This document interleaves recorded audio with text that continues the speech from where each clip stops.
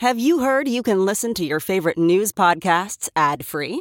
Good news. With Amazon Music, you have access to the largest catalog of ad-free top podcasts included with your Prime membership. To start listening, download the Amazon Music app for free or go to amazon.com/ad-free news podcasts. That's amazon.com/ad-free news podcasts to catch up on the latest episodes without the ads.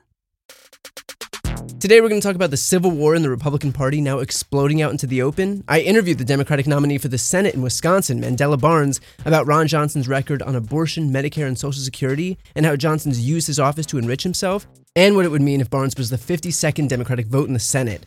And I'm joined by the nominee for Florida's 27th Congressional District, the most flippable seat in Florida, Annette Taddeo, to talk about her response to DeSantis' migrant stunt, how it sat with Latino voters, and the outlook of her race right now. I'm Brian Tyler Cohen, and you're listening to No Lie. Okay, so not for nothing, but if I was a Republican right now, I would probably start signaling to the party that it's time to get its shit together. They're, 5 weeks out from a midterm election that history says should be a gimme, and instead they're stuck with subpar candidates, poor polling, a Senate that looks out of reach, and a House that is barely gettable. And yet, here's what things are looking like on the right. Trump just took to Truth Social with an actually insane post, or Truth, or whatever it's called. He wrote, "Is Mitch McConnell approving all of these trillions of dollars worth of Democrat-sponsored bills without even the slightest bit of negotiation because he hates Donald J. Trump and he knows I am strongly opposed to them? Or is he doing it because he believes in the fake and highly destructive Green New Deal and is willing to take the country down with him? In any event, either reason is unacceptable. He has a death wish, must immediately seek help and advice from his China-loving wife, Coco Chow."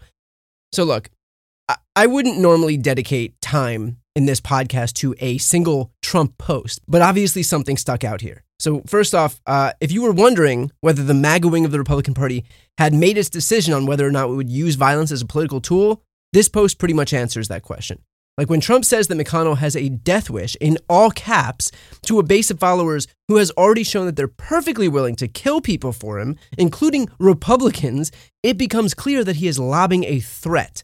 Again, no plausible deniability here. What's the guy going to say? I didn't realize that my supporters would ever resort to violence, not my pacifistic supporters. Like, I'm sorry, but you don't get to incite a mob to storm the Capitol looking to hang your own vice president and then say that another political opponent has a death wish and get to feign ignorance if and when that violence actually presents itself. But by the way, it's worth noting too that the only reason that Trump is even a force on the right now is because McConnell refused to vote to convict him during the Senate trial, effectively ensuring that he would retain power in the GOP. Refused to convict him before immediately then standing up on his soapbox and making an argument as to why he should be convicted. Why? Because back then, during Trump's trial, McConnell wanted to have it both ways. He wanted to placate the MAGA base, which was basically also the majority of the Republican Party, while still signaling to his donor base that the adults were in charge and that they recognized that an insurrection was a bad thing. And don't worry, we know right from wrong, so keep those checks coming in. But the practical effect is that he allowed Trump to retain all of his power since he would remain the presumptive 2024 Republican nominee. And then Trump decided to use that power afforded to him by Mitch McConnell to attack Mitch McConnell.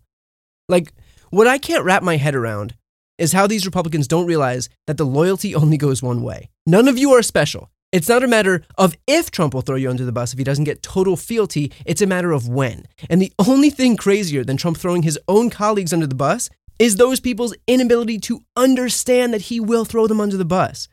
And so, like I said at the top, at a time when Republicans should be getting their shit together because we've got 5 weeks to go until midterms and the polling is getting worse for them every single day, instead they're embroiled in a power struggle within their own party. And so if you're on the right, your choice here is basically, do you side with the Republicans led by Mitch McConnell and Rick Scott, who want to ban abortion nationwide and eliminate your Medicare, Medicaid, and Social Security? Or do you side with Donald Trump, whose litmus test is whether you're willing to relitigate the 2020 election and pretend that Hugo Chavez helped rig the election on Joe Biden's behalf? How's that for a choice? Do you want abortion bans or election denialism? Would you rather eat rat poison or arsenic?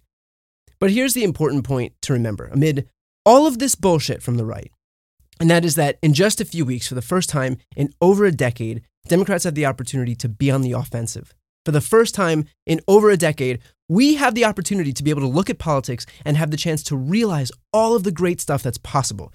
instead of just trying to stave off the worst effects of whatever hellish moves the Republican Party tried to pull that week or that day. We can codify Roe. We can end partisan gerrymandering. We can talk about statehood for D.C. We can ban assault weapons. We can transition to a fully renewable energy economy. For once, we have the chance to actually usher in the future that we've been pushing for. And we're just a few weeks away from being able to do that if we can hold the House and elect 2 more senators. That's what's striking here, that on the other side of all this Republican bullshit, the election denialism and abortion bans and punishing doctors and firing teachers and banning books and eliminating Medicare, Medicaid, and Social Security, on the flip side of all of that is a government that makes the U.S. a leader in combating climate change in the world and transitions to fully renewable energy. It's making sure that women in every state can choose what they want to do with their own bodies. It's protecting civil rights and making students safe from gun violence and creating a tax code that's just, and so much more. We are so close. We have the numbers, but it's all of our job to make sure that those numbers actually turn out. Next up is my interview with Mandela Barnes. Hey, it's Kaylee Cuoco for Priceline. Ready to go to your happy place for a happy price? Well, why didn't you say so? Just download the Priceline app right now and save up to 60% on hotels. So whether it's Cousin Kevin's Kazoo Concert in Kansas City, go Kevin, or Becky's Bachelorette Bash in Bermuda, you never have to miss a trip ever again. So download the Priceline app today. Your savings are waiting. Go to your happy place for a happy price. Go to your happy price, Priceline. Whoa, sweet man cave. Thanks. Serious upgrade. How'd you pay for all this? I got a home equity line of credit from Figure. I was approved in 5 minutes and had funding in 5 days. Wow, that fast and easy? Yep. The application is 100% online. Plus, no out-of-pocket costs. Just fast access to the cash you need. How do I get started? Go to Figure.com and get that serious upgrade. Figure Lending LLC, DBA Figure, Equal Opportunity Lender, NMLS 1717824. Terms and conditions apply. Visit Figure.com for more information. For licensing information, go to www.nmlsconsumeraccess.org. Now we've got the Democratic nominee for the U.S. Senate in the state of Wisconsin, Mandela Barnes. Thank you so much for taking the time. Hey, of course. Thank you so much for taking the time. Really excited to be joining you today. Of course. So you've just announced the Ron Against Roe tour. First off, can you speak on Ron Johnson's record on abortion? Well, it's been a terrible record on abortion. It's been dangerous, and it's going to continue to put women's lives at risk. Ron Johnson's already shown us who he is. 8 different times he sponsored a federal abortion ban. And he's also sponsored legislation that bans abortion, even in cases of rape or incest, or if the life of the mother is at risk. We're talking about a person who celebrated the Dobbs decision, a person who said that if women in the state didn't like the 1849 abortion ban, didn't like the laws in their state, then they could just move. It's a completely callous response from somebody who's elected to represent everybody. He certainly does not care about the lives, the health, and safety of women here in Wisconsin. Well, then I guess I should ask, where do the people of Wisconsin stand on that issue? Because ostensibly he would be holding these positions to appeal to somebody. So where do the majority of Wisconsinites stand? The majority of Wisconsinites stand on the right side of this issue. 70% of people across the state think that Roe should be the law of the land. And people do not support Ron Johnson's out-of-touch extreme position. He's a person, like I said, who will continue to take these stances that are against the will of the people. Now, we have a real opportunity to get rid of Ron Johnson, to expand the majority, to codify abortion access, the right to choose in the law once and for all. It's one of the many things that this campaign is about. And Ron Johnson is going to continue to stand against us every step of the way if he gets reelected. But instead, we can elect someone who puts the rights of women first. How has the issue of Roe changed the calculus since you've been campaigning? Have you heard from independents or Republicans or other people that otherwise wouldn't have come out to support a Democratic candidate? I've certainly heard from independents, and I've heard from Republican women who are frustrated. They're fed up. I talked to a woman who actually even showed up to a rally one day, and she said that I will be the first Democrat that she's ever voted for because of Ron Johnson's position on abortion. That's great. That's great to hear. So Ron Johnson also made news announcing that all federal spending should be discretionary, which is Republican speak for ending Social Security, Medicare, and Medicaid by mandating that they have to be renewed every year. And we all know that there is no planet on which Republicans would renew any of these programs. So what's your reaction to these programs being on the chopping block by virtue of what Ron Johnson's saying? Well, it's a part of a longer term strategy that Ron Johnson has cooked up, right? We've seen these things before, efforts to privatize Social Security. And look, people work their entire lives. I think about my own family members.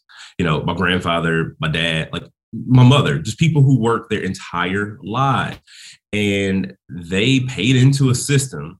And just like so many others across this country, expect to see that return, which they should. This isn't some handout. This is a program that people have paid for their entire working lives, and people put their bodies on the line. And nobody, especially Ron Johnson, gets to take that away from them, especially, considering the fact that in the U.S. Senate, he's doubled his wealth. And Ron Johnson's a person who will go to the Senate, double his own wealth, make his donors even richer, but make life harder for everybody else. That's exactly who he is. And we shouldn't expect anything else. We definitely shouldn't expect anything more. And it's honestly a shame, right? Yeah, I talk to working people every day. People want to be able to look forward to their retirement. Ron Johnson wants to even raise the retirement age. One of his suggestions was that we should put seniors back to work. I mean, it's irresponsible, if not downright harmful. And it's a shame. It is a shame. I want to expand on exactly that point. Ron Johnson is one of the wealthiest members in Congress. Can you speak on how this guy has used his office to enrich himself, and especially to do so in a state where he can prey on the financial fears of working class folks?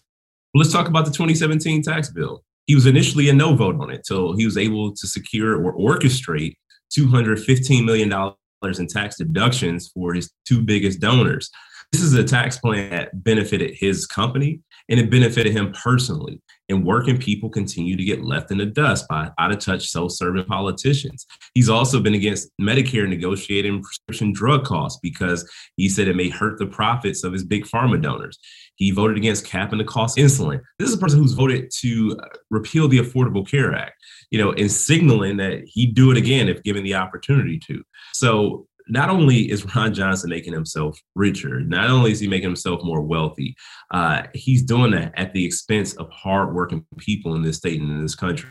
Now, the NRSC is campaigning against you using words like dangerous and different. There have been mailers that, of course, have used the tactic of darkening your skin. What's your reaction to these racist attacks? And what do you think it says about Republicans, about Ron Johnson, that this is what they have to resort to? Well, what it says about Ron Johnson and his campaign is that they don't have anything to talk about in terms of his record. It has been an abysmal failure for working class people in Wisconsin. He's continued to leave us behind every step of the way. There isn't a bunch of positive Ron Johnson ads on TV, in people's mailboxes, or on social media, because there is no record for Ron Johnson to run on. His biggest achievement, as I mentioned before, in the U.S. Senate was the 2017 tax bill that benefited his wealthiest donors, his own company, and himself personally, on the backs of working class Americans. Now, with that being said, all they can do is lie. All they can do is create diversions and distractions. They can only try to distort my record in an effort to paint me as somebody that's unfavorable as Ron Johnson. But we've been doing the hard work that Ron Johnson has refused to do when it came to supporting our small businesses during their most difficult time, when it came to supporting our small family farmers, when it came to our Main Street Bounce Back program to help revitalize main streets and communities all across Wisconsin.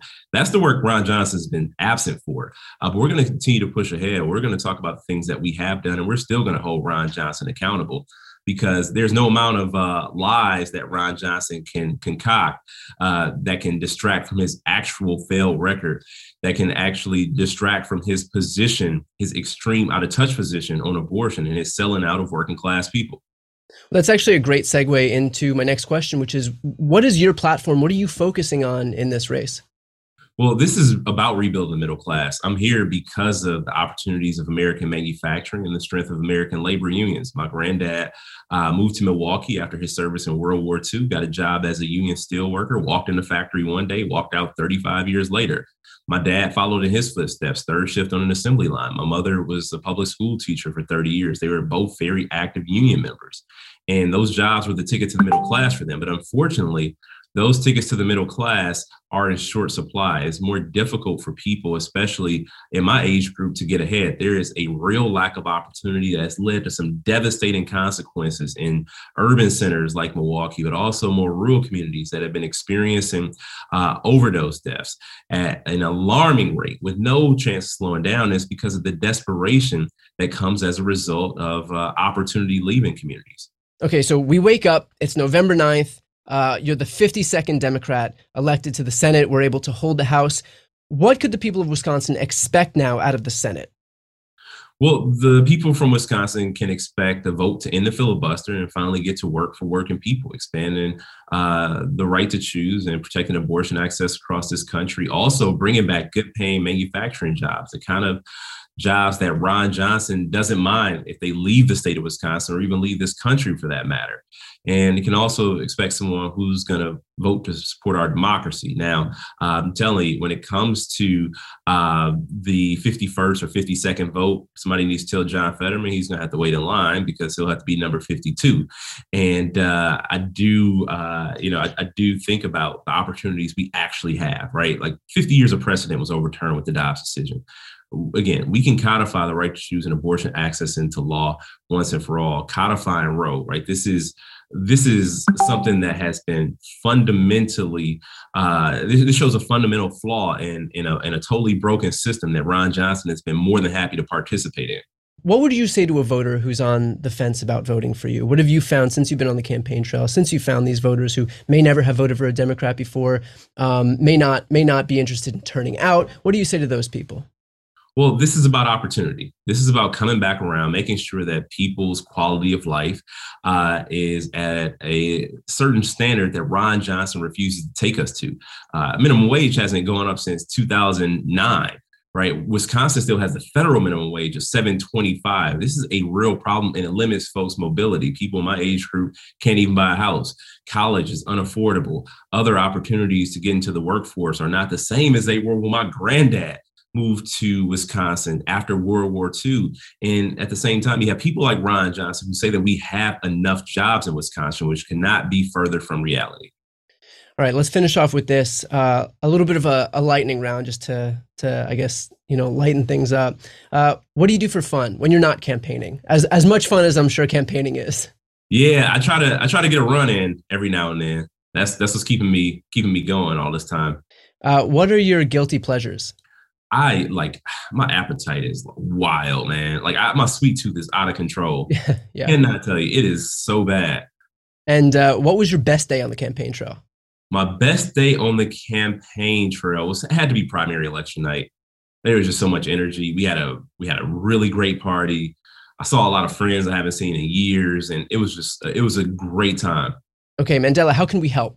So if anybody wants to help, you can go to mandelabarnes.com. Please chip in. There are 39 days to go. The reality is this is the only competitive Senate race where Republicans are outspending Democrats. We're getting outspent 2-1 on television right now, and the race is still incredibly close. A couple polls came out a couple weeks ago. One had me down a point, one had me up a point. Another one has us in a dead heat. And with that being said, we need every dime of support that we can get to close this gap.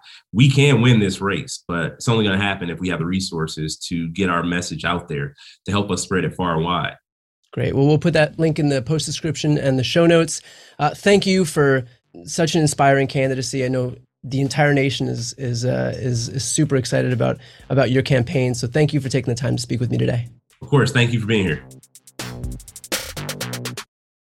I normally find bras to be so uncomfortable and constricting, but Skims has changed that. You know I love Skims underwear, so I finally tried their bras, and Skims has delivered again.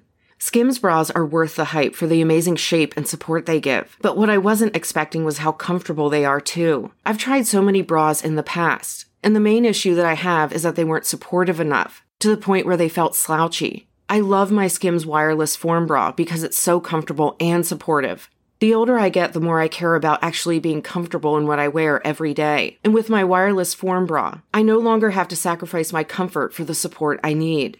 Shop Skims bras at skims.com, now available in 62 sizes, 30A to 46H. Plus, get free shipping on all orders over $75. If you haven't yet, be sure to let them know we sent you. After you place your order, select podcast in the survey and select our show in the drop-down menu that follows. Now we've got the Democratic nominee for Florida's 27th congressional district and one of the most flippable districts in the entire country, Annette Taddeo. Thanks for coming back on. Thank you. I'm delighted to be back with you. So first off, how are you with the hurricane happening right now? Are all of your friends and family okay? Yes, we are fine. Miami was spared the brunt of it, but obviously we are very concerned about everyone else and throughout the state, not just on the West Coast, but also now in Orlando as well.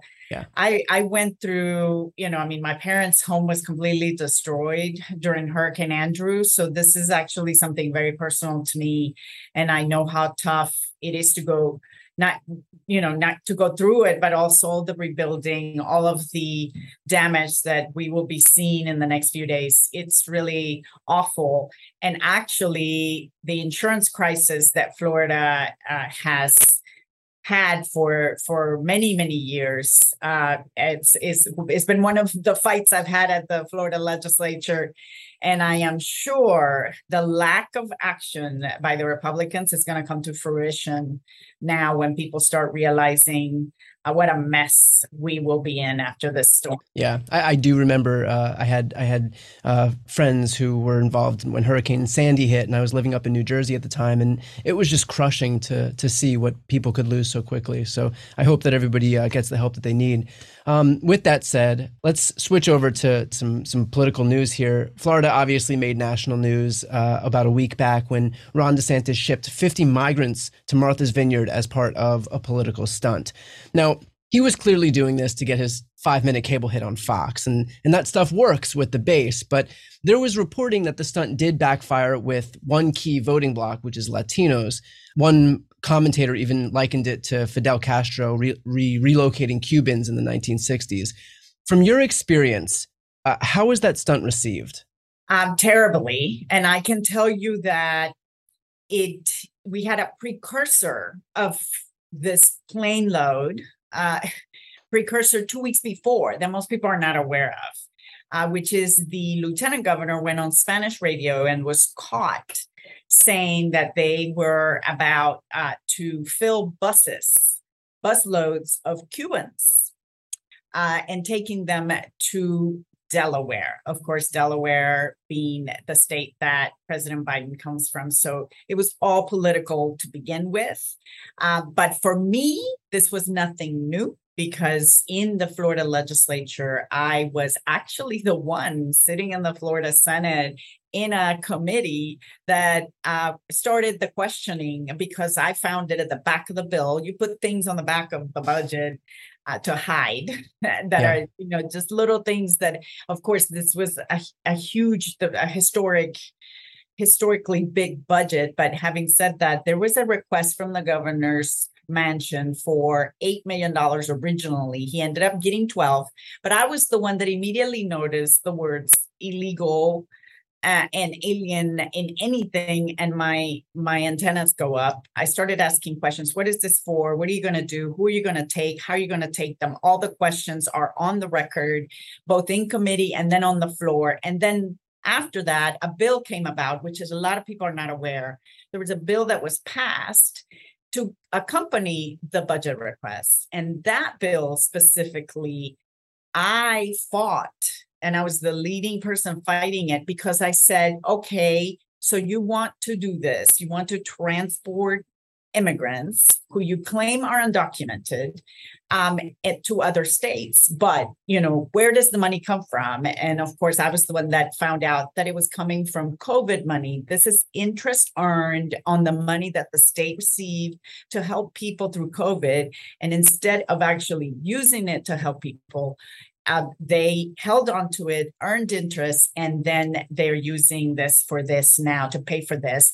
But I'll go further. There were also amendments that I attached to ensure that we would not end up sending people who are fleeing communism, because Republicans love, especially in my district, which is 75% Hispanic, it's in Miami, they love to talk about freedom in Cuba and Nicaragua, Venezuela.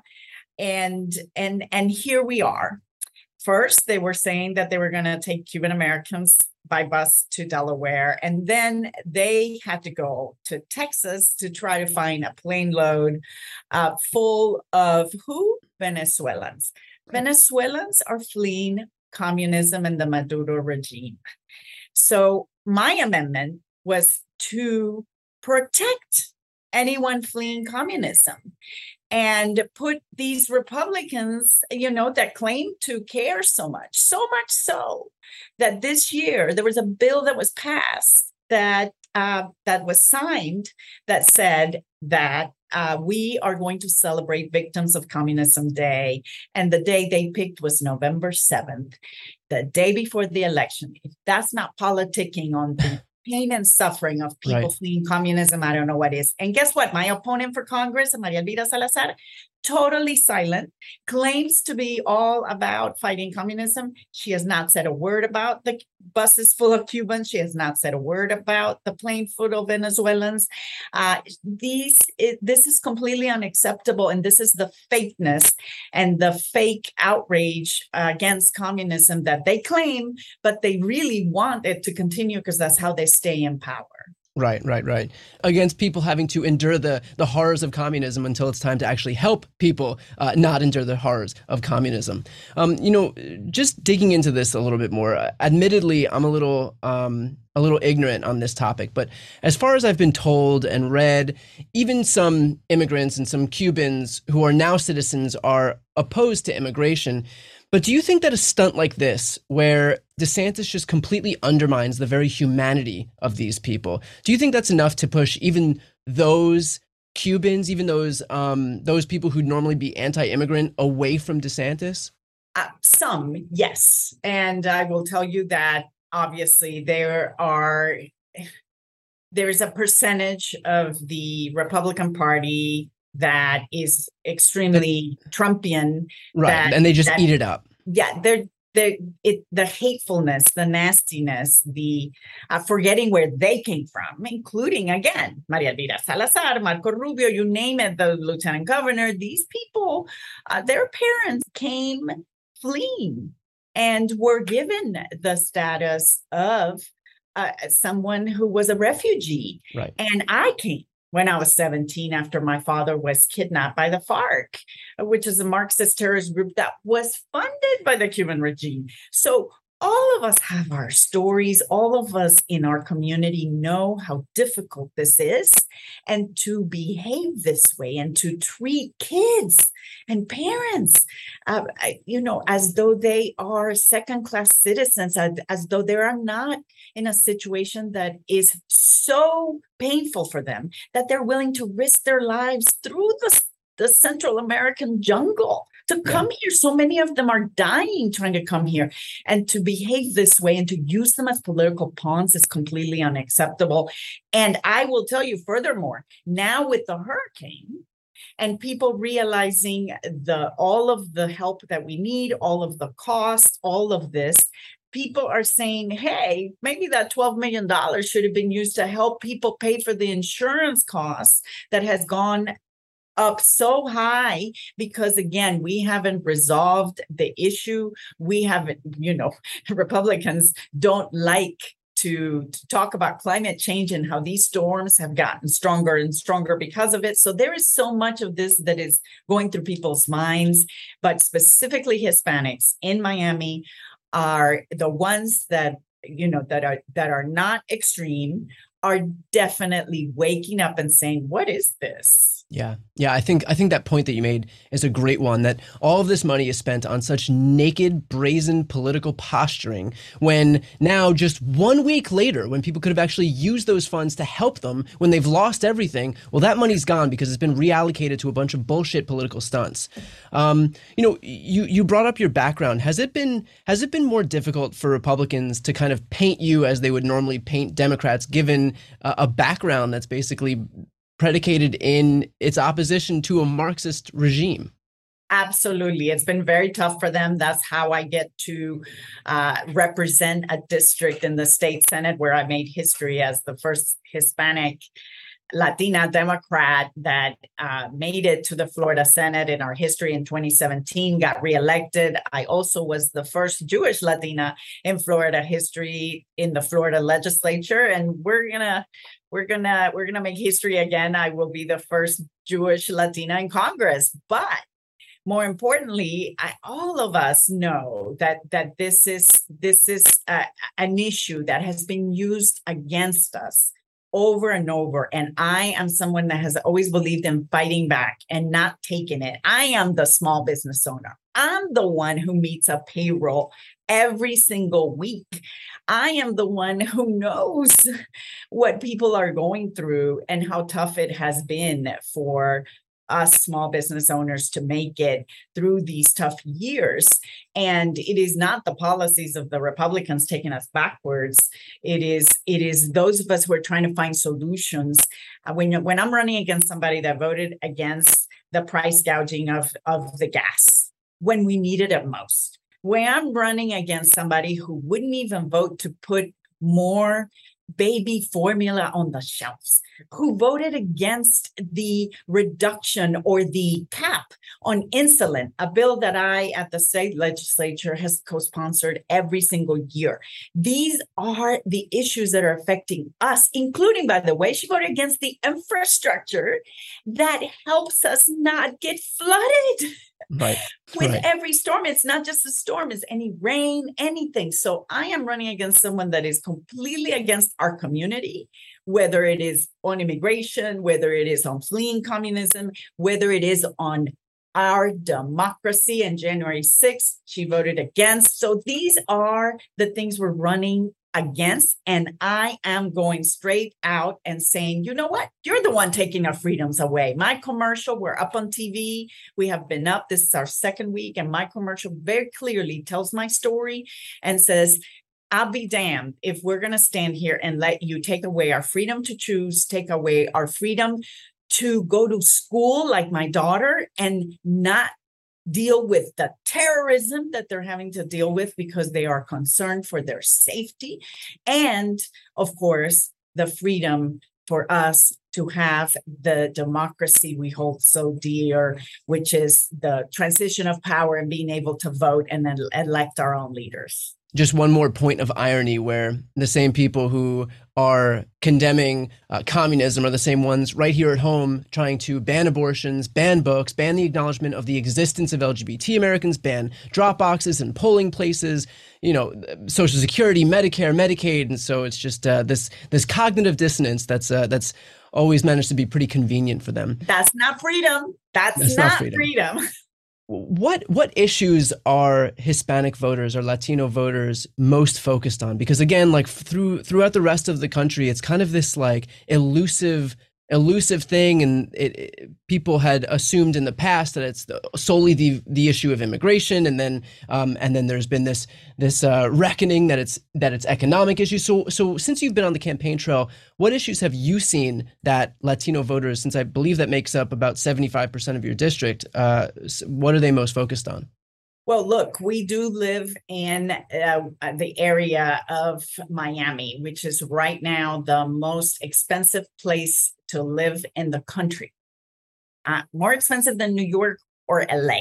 Yeah. That's how bad it has gotten here. And part of it is because we've had 20 years of Republicans and policies that have not invested in affordable housing, have not invested in workforce housing, have not invested in fixing the insurance crisis, which raises prices, have not invested in infrastructure so that we can actually get around this town and have the transportation that we deserve. So there are so many reasons why people are concerned about that, but they are also concerned. And again, I am a small business owner and somebody that understands, but also their top of mind is the freedom to choose and women's rights, because even in the Hispanic community, we do not like the government telling us what to do, the government and politicians making decisions that are very difficult decisions and should be made between a woman and her doctor and her family. And that is a key issue that has popped up. And of course, safety, gun safety, and the fact that I am running against somebody who does not believe that we should ban assault weapons. I've been a sponsor of this. I am the daughter of a military man who fought the Nazis in World War II, fought in Korea. He was in the U.S. Air Force. And I can tell you, he taught me early on how to shoot a gun, but he also taught me the importance that guns of war belong in wars, not in our streets, not at our kids' schools or at the grocery store or at the movies. And that's what we're fighting against. And people have that as a top of mind because remember, we are very close to Parkland and all of us have been through it. And it's a big, big concern in our community.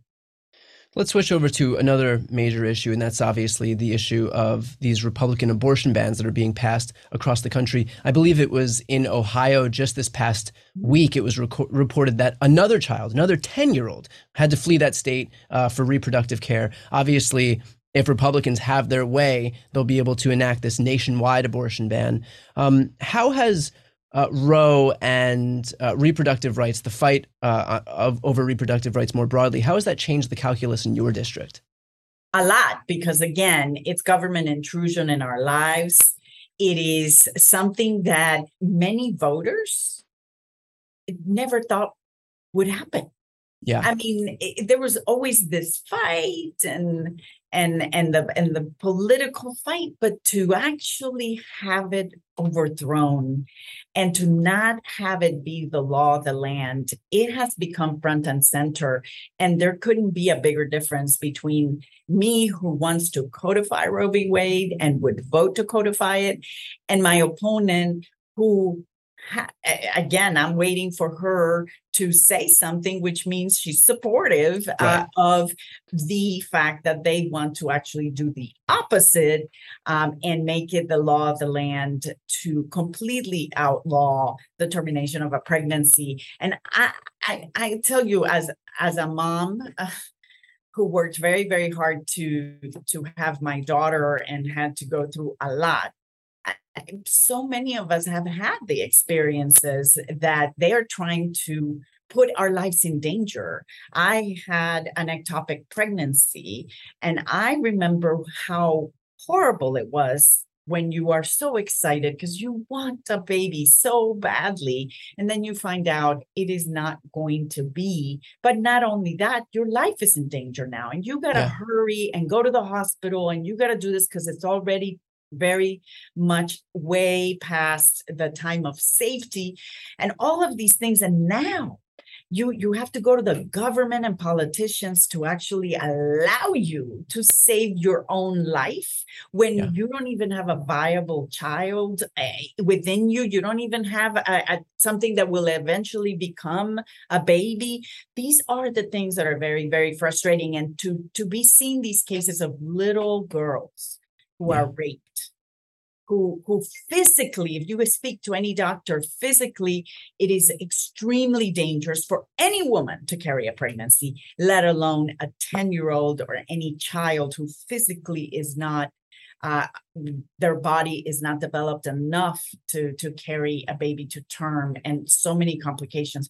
I just think it's awful that they would go this far and that the government is going to dictate to a child after they've been raped or a situation of incest that they have to carry the pregnancy to term. I think it's such a good point too that you make in terms of when these pregnancies have to be terminated because of issues that are beyond their control, because of health complications.